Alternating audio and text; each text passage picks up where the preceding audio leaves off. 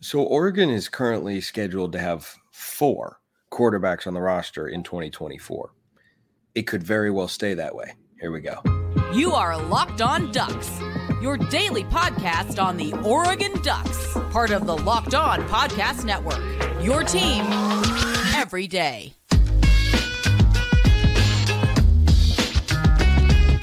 Yes, it is that time once again for Locked On Ducks. I'm your host, Spencer McLaughlin. Thank you so much for making this your first listen or your first view of the day. Part of the Locked On Podcast Network, your team every day, and your number one source to stay up to date with the Ducks. If you have not already, please like, comment, subscribe, rate, and review wherever you listen to or watch this show, which today is brought to you by Game Time. Download the Game Time app. Use code LOCKEDONCollege for $20 off your very first purchase today. Quarterbacks 2023 moments, and Oregon brings in a transfer at kicker. All that coming up on today's show. But currently, in 2024, Oregon's roster will consist of 4 quarterbacks: Dillon Gabriel, the Oklahoma transfer; Dante Moore, the UCLA transfer and former Oregon verbal commit; Austin Novosad, 4-star recruit in the 2023 cycle and current true freshman, who I really hope we see in the bowl game; and then incoming 3-star true freshman Luke Moga. So that could very well remain, because going into 2024, the quarterback room could be a battle in a couple of ways. Number one, it could be a battle for the number 2 quarterback spot. And number 2, it could be a battle for the number 3 quarterback spot. I don't think either of those spots are a given. I think we can put a leader in the clubhouse. I think we can assume. But the only thing that I can say with certainty about Oregon's quarterback room for 2024 is that Dillon Gabriel will be the starter. You do not bring in a guy of that caliber who has 1 year of eligibility left to compete for the starting job. You bring in a guy like that to start, just like Bo Nix, and Gabriel will be the starter. But as for the backup quarterback position, yeah, I can absolutely see that being a battle of sorts. Yeah, I'd put my money, not that I actually am, of course, but I'd put my money on Dante Moore to be Oregon's backup in 2024 and starter in 2025. That looks to be the game plan here. But I think that for, next season, carrying 4 quarterbacks could still make sense. Before I go any further, I want to give a shout out to Rex, by the way, who I bumped into on the Jungle Cruise at Disneyland with my parents. And, he said hi and everything. And my parents thought that was super cool that you watched the show and knew who I was. And Rex, it was awesome talking to you, man. And I appreciate you watching the show every single day. So now that that's taken care of and such, this question came in via the mailbag, which is always open via YouTube comments or on Twitter at Smalls_55 or at Locked On Ducks. DMs and mentions are wide open. If you want priority access, go become a Locked On Ducks insider over at Subtext. You get all sorts of perks, including priority mailbag access. It's just $5 a month after a 14-day trial. Absolutely, positively not a requirement, though. This question from Bender for President 2024. All right. Spencer, do you see any chance of a Darren Thomas versus Nate Costa scenario playing out with Novosad if he stays, or do you think it's possible for him to beat out Dante Moore for the starting job in 2025? I have to dive into my memory banks a little while. I don't remember there being a, super visceral battle between Nate Costa and Darren Thomas. Like, my recollection of that transition from Jeremiah Masoli to whatever came next was, this Darren Thomas guy, he's going to be it. There might have been more battle than I am remembering there. But I think that, for the Ducks, Gabriel is locked in as quarterback 1. But Austin Novosad, even if he plans to transfer one day from Oregon, and I'm sure he's thought about that, he seems like a really good kid with a good head on his shoulders, and is not going to say anything to that effect publicly. He was asked about it ahead of the bowl game and such. But for Novosad, there is plenty of incentive to stick at Oregon next year. Number one, you have the ability to learn under another veteran quarterback. I fail to recall a time, college or pro, where that's been a bad thing for a kid's development and growth, especially as a quarterback. Number two, there is no guarantee that Dante Moore is going to be the backup. You'll have a chance to fight for it. You're going to show the coaches in practice what you're capable of. And if you are that much better than him, yeah, there's a built-in advantage because Novosad was in the room and they decided to bring in Dante Moore anyway. You can absolutely assume that. I don't think you can say with 100% certainty that he is locked in as Oregon's backup quarterback next year. Because if Novosad's better in practice, well, what have we seen the staff do time and time again? Go with what's in the best interest of the team, whatever that move may be. So do I think Dante Moore's the backup? Yep, probably. But do you think that's what Austin Novosad is thinking? Do you think that Novosad is sitting there going, oh, well, I'm just destined to be a third stringer here at Oregon. I'll never make anything of myself. Or do you think he's going to look at, here's the other angle that I just kind of thought of as I'm recording the show. If you're Novosad looking at 2024, Dylan Gabriel's a starter. We all know that. But you could have a second year in the system, whereas Dante Moore will have only had one. And going into 2025, you could have the opportunity to beat out Dante Moore. And then if you don't in spring ball, you can transfer and say, hey, I'm a guy who spent 2 years in a competitive, talented quarterback room under a great offensive coordinator who's been excellent with quarterbacks during his time in college football as an OC. And I was a 4-star recruit coming out of high school with plenty of talent. And I've bulked up since then. And I've gotten better and improved. If you want to make yourself the most appealing transfer candidate possible at the quarterback spot, by golly, that's a pretty good way to do it. That's a pretty good way to do it. Plus, I really hope that Bo Nix comes out in the Fiesta Bowl and everything is clicking. I hope the Ducks blow the doors off of Liberty and that the second half can be all Novosad. I would be here for the content. I would break down every throw. I would try to get all 22 film and look at every single read he made and didn't made and I would be all in on dissecting that sort of stuff. Because if you're Novosad at Oregon right now, on scholarship, in the quarterback room, recruited by this staff, Will Stein and Dan Lanning, you cannot guarantee that there is going to be an opportunity to start elsewhere. For example, Ty Thompson. I think Ty will find a home and be a quarterback somewhere next season. I don't know where, have not heard a peep about where he could end up.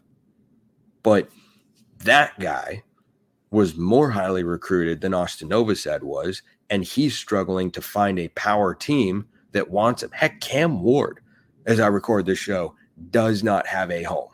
So when you're at a school like Oregon, just because you were a 4-star recruit, just because you know you have potential, does not mean you're automatically going to get an opportunity. Even if it's not a great chance to start at a school like Oregon that's in the Power 4,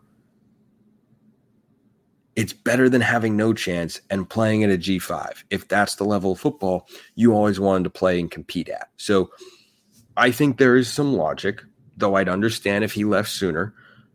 I think there is some logic to him sticking it out and saying, no, I'm going to see what I can do in this room, how I can position myself, how I can make myself better, go through a quarterback battle against Dante Moore. And if I lose that battle, well, maybe I'm his backup, but maybe I decide that that's put me in a position to go be a starting quarterback elsewhere. Bottom line here, I think that's why you can have 4 quarterbacks on the roster for Oregon in 2024.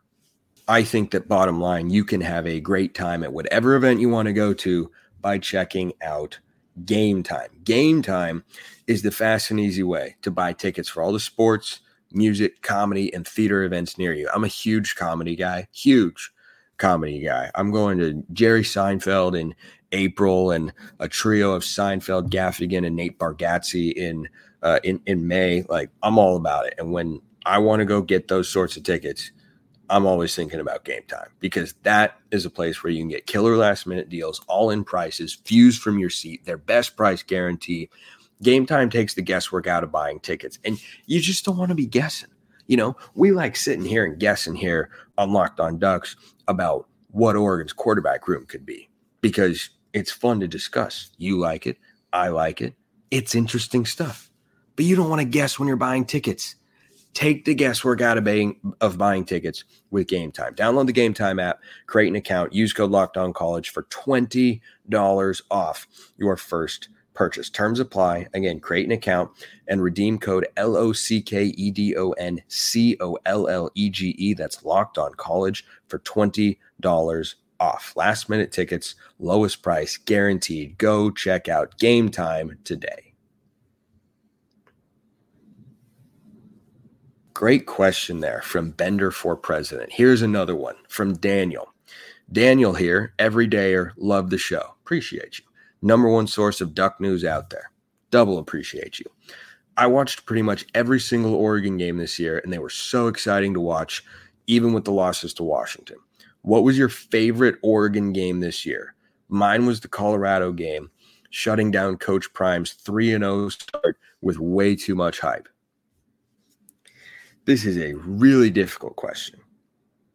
I mean, a really difficult question, because it is easy to look at the negatives, but that's kind of a human trait, is to just always think on the negative, not look at the positive. I have this problem. I played golf earlier today, and as I often do, and this is something that I really battle with mentally on the golf course. And I've tried to work on my mental game for a long time. It was a big problem for me back in high school, and it's still something that I struggle with, but am getting better at working towards.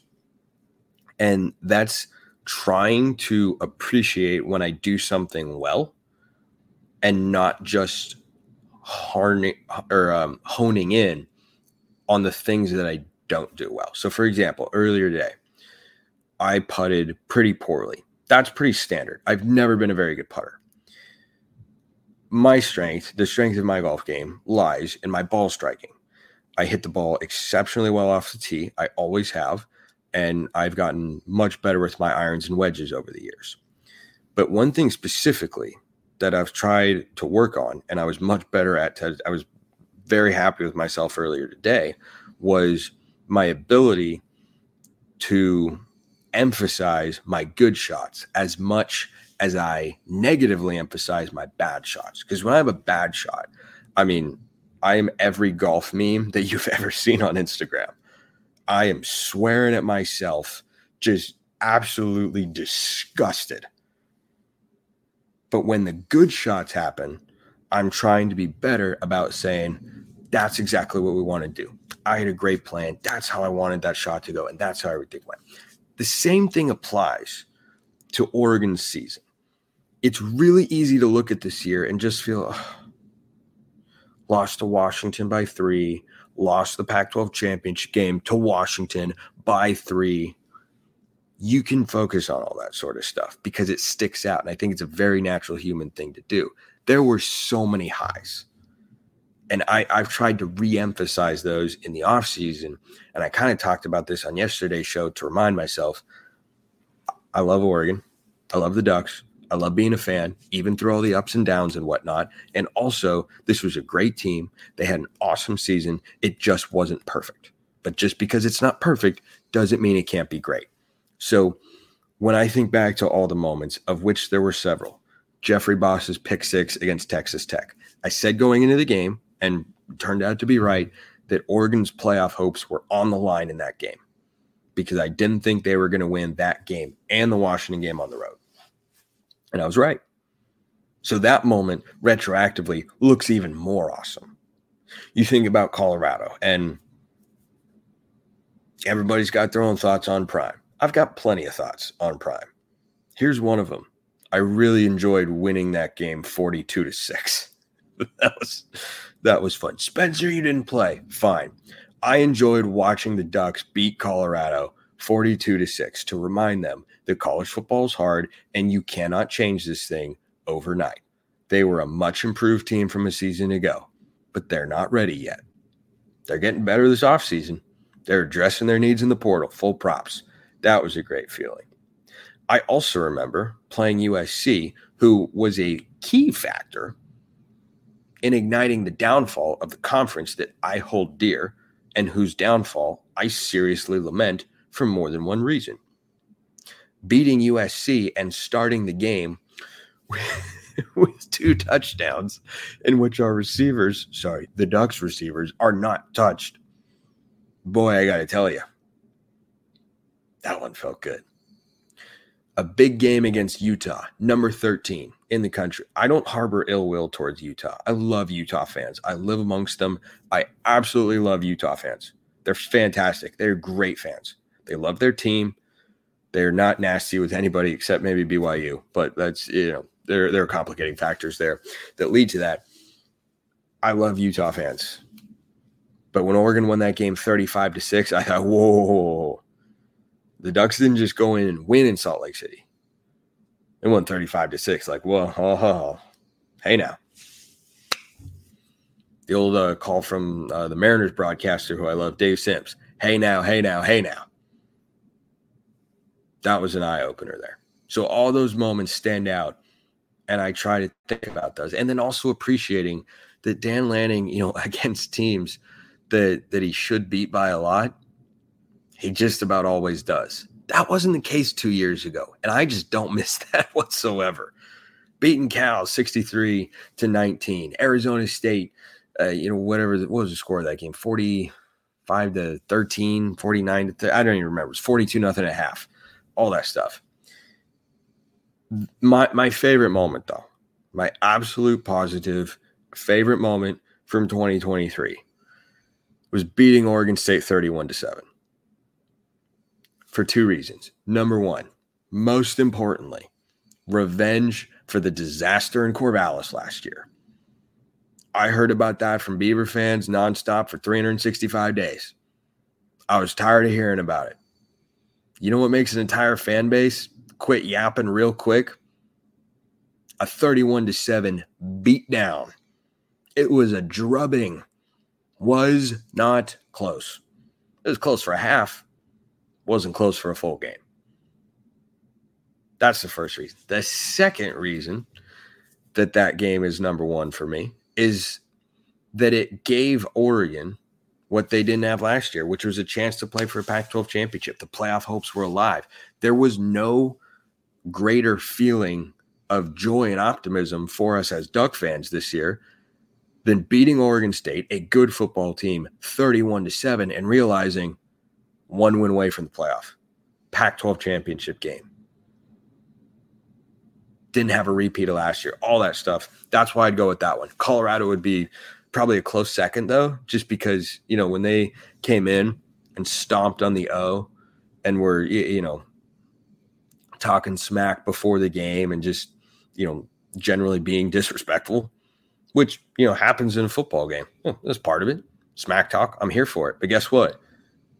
Don't give it if you can't take it. And they had to take it on the chin, big time. I thought it was funny that I had some random comments on videos on this channel after Oregon lost to Washington from Colorado fans. I'm like, guys, it's not your time yet. It could be one day. It's not right now. Like, relax. Chill. Okay. Oregon added a kicker. We definitely need to talk about that. I'm going to knock out 2 quick mailbag questions, though, before we get to Atticus Sappington, which is a great name. This from Jeff. Do you see our secondary coverage getting better next year? I need to see all the moves in the defensive backfield and how good Sione Laulea is, one of the top JUCO prospects in the country. Kyrie Jackson, by the way, one-time JUCO transfer to Alabama before he came to Oregon. Those guys can be pretty good. I don't expect it to be better. No. At least not right now. I haven't seen all the moves they make. There's still going to be another portal window. You could still have more departures. Right now, losing Kyrie Jackson, you'd have to say the coverage takes a step back. How large of a step back? I don't know that we can say for certain. But right now, no, I can't say I expect it to be dramatically better, from the corners, at least. From the safeties, maybe a little bit with Kobe Savage, but Evan Williams was solid this year. Not always great, but solid. I think Savage is a really, really good cover guy in the back end. And then one more note, Popo Omavai is not playing in the Fiesta Bowl, the defensive lineman, 7th year defensive lineman for the Ducks, but Brandon Dorlus is. I am very here for Brandon Dorlus. playing in the Fiesta Bowl. Because like I said, I want Oregon to have a big lead at the half, let Bo ride off into the sunset with a final touchdown drive, and then let Austin Novosad run the show. You run the show over at FanDuel. Well, if you haven't gone over there yet, then you should, because now really is the time. As the weather gets colder, the NFL offers stay hot on FanDuel. Right now, new customers get $150 in bonus bets with any winning $5 money line bet. That's $150 if your team wins. You don't have to bet the point spread against Liberty, which is currently 16.5 or 17, depending on where you look. It's a big number for Oregon. You just have to bet the money line. Bo Nix is playing. Bucky Irving's playing. Brandon Dorlus is playing. Jackson Powers Johnson, Troy Franklin, Kyrie Jackson, they are not. Key losses. But guess what? I like Oregon in that game. I very much like Oregon in that game. And if you go over and bet $5 on the Ducks money line, you get $150. If you've been thinking about joining FanDuel, there's no better time to get in on the action. The app is super easy to use. There's a wide range of betting options, including spreads, player props, over-unders, and more. So visit FanDuel.com/lockedon and kick off the NFL season. FanDuel, official partner of the NFL. All right, back into the mailbag here. Oh, wait, not yet. We got to talk about Atticus Sappington. So he comes over from Oregon State. He is 18 of 21 on field goals in his career. That's a good percentage. He's 64 of 66 in his career on PATs. So this has given Oregon fans a lot of optimism because Camden Lewis, after having a great start to the year, a second-team All-Pac-12 year last season, it was either second team or honorable mention, but he was a good, reliable kicker in 2022. He was not in 2023. Most notably in the Washington game, but also in the Pac-12 championship game, he was literally perfect. So he was ready for that particular moment, which props to him because that took a lot of intestinal fortitude there. But Oregon could have benefited, again, in that game in Seattle in particular, from having a really good, reliable field goal kicker. They did not have that. And after that Washington game, it was a mess. It was a mess time and time again. And I was saying going into the Pac-12 title game, I don't want it to come down to a field goal because I don't trust Oregon with that particular unit. There was a bad snap and Lewis was missing kicks and all that sort of stuff. Well, Oregon now adds Sappington. So you add him with Grant Metters, the freshman, and then Gage Hurick, the highly touted true freshman that'll come in 2024 from West Linn. I look at Sappington and say, okay, he's had a good career. He's got the numbers and everything. I will believe that he is an incredibly reliable kicker when he makes a bunch of kicks for Oregon, particularly and potentially in pressure spots. Because coming into this year, I had no questions about Camden Lewis. None. Because why? Because last year, by any measure, he was a good, reliable kicker. And then he wasn't. And this is the reality with place kickers, especially in college when you're dealing with kids. It only takes one bad kick, one sequence to get between the ears, and it's a tough, lonely, awful place to be. It's like struggling on the mound whilst pitching or having a horrible day on the golf course. It's just you.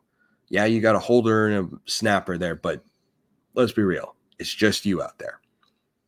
So Sappington comes in with experience. He comes in with production. He's just coming over from Corvallis. So he's kicked in elements before. I get all that. I think he could be good. I just know that at any point in time, kickers can go haywire. And there could be a battle, between Hurick and Metters and Sappington. There could be. I don't know that you bring in a guy without a guarantee he's a starting kicker.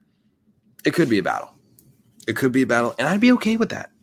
I would be perfectly okay with that. If these guys have to sharpen their skills and their mental games to make sure that they, are actually the best guy for the job, that's what I'd like to have happen. So I'd be okay if it's competition, but if they feel Sappington's the best guy, then onward we go with Atticus Sappington, who apparently can run the football too. If you know, you know. With that particular joke. Okay. Back to the mailbag here. This question from Nathaniel. 2024 recruits, non-transfers for early playing time. I've got McClellan, Breland, Rushing, Platt, and Flowers. My runners-up are Laulea and Saliapaga.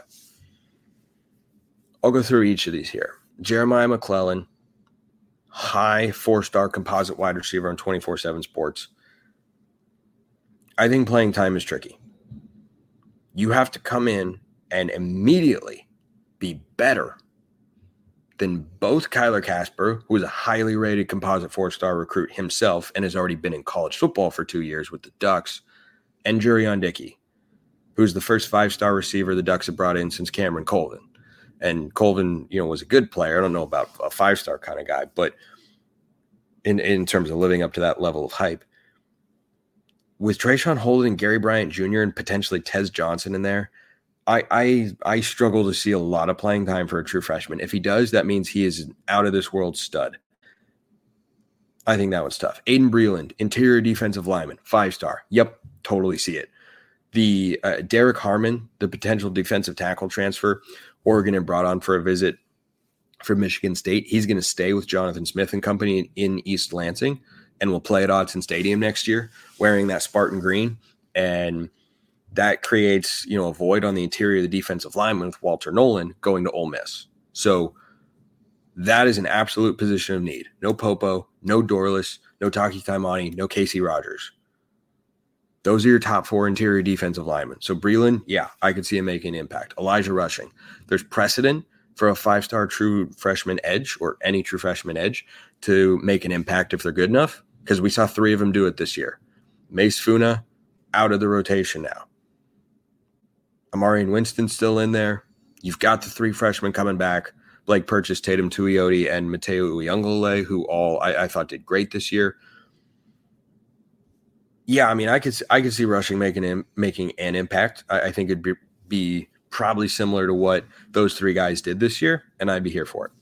Braden Platt, linebacker.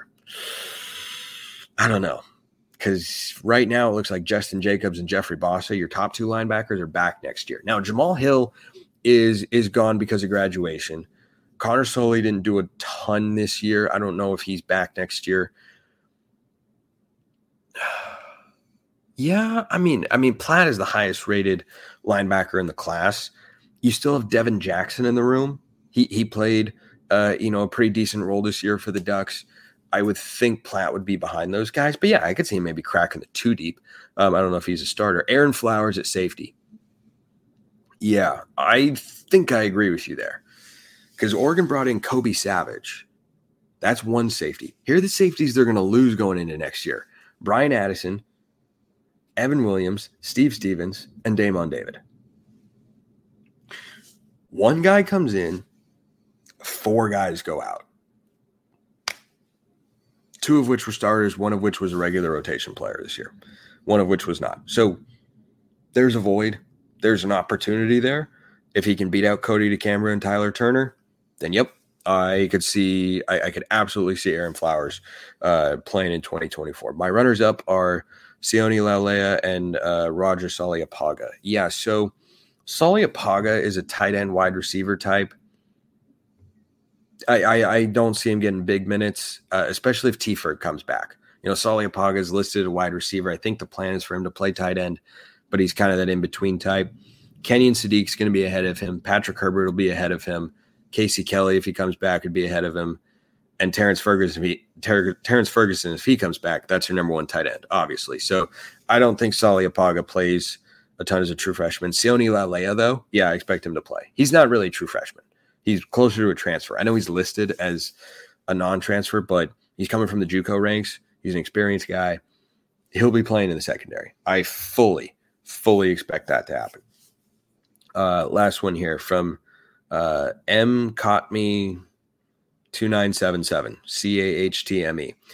Ask Brian who got the better D-line class between Oregon and Miami. He said Miami could have the best 24 D-line class. I want him to compare and contrast what we got. So I definitely will ask Brian, but I wanted to comment on this just kind of to wrap up today's show. Anyone who follows Oregon recruiting, and if you listen to the show regularly, then by default, you also follow Oregon recruiting, because I talk about it pretty often here on the show, knows that I think next year's defensive line can be filthy good. And I think the defensive line after that could be filthy good. You'll have Purchase and Uyunglele and Tuioti as juniors. You'll have a Rushing and Breland maybe as sophomores. We'll see who pops from the 2023 class next year. We'll see if a guy like, I don't know, Tioni Gray or Zadavian Sims are, flying under the radar as 4-star recruits as much as you can on the defensive line there. I think one thing is clear. We should expect to see high-level defensive line play year in and year out because of the way that Dan Lanning, Tosh Lupoy recruit, coach, and develop those guys. I think it's been a really good start, and I can't wait to see what they do with all those guys because there are a lot of talented players in there. Appreciate everyone listening. I will see you next time. Have a wonderful rest of your day. No show tomorrow. Back on Monday. Until then, go Ducks.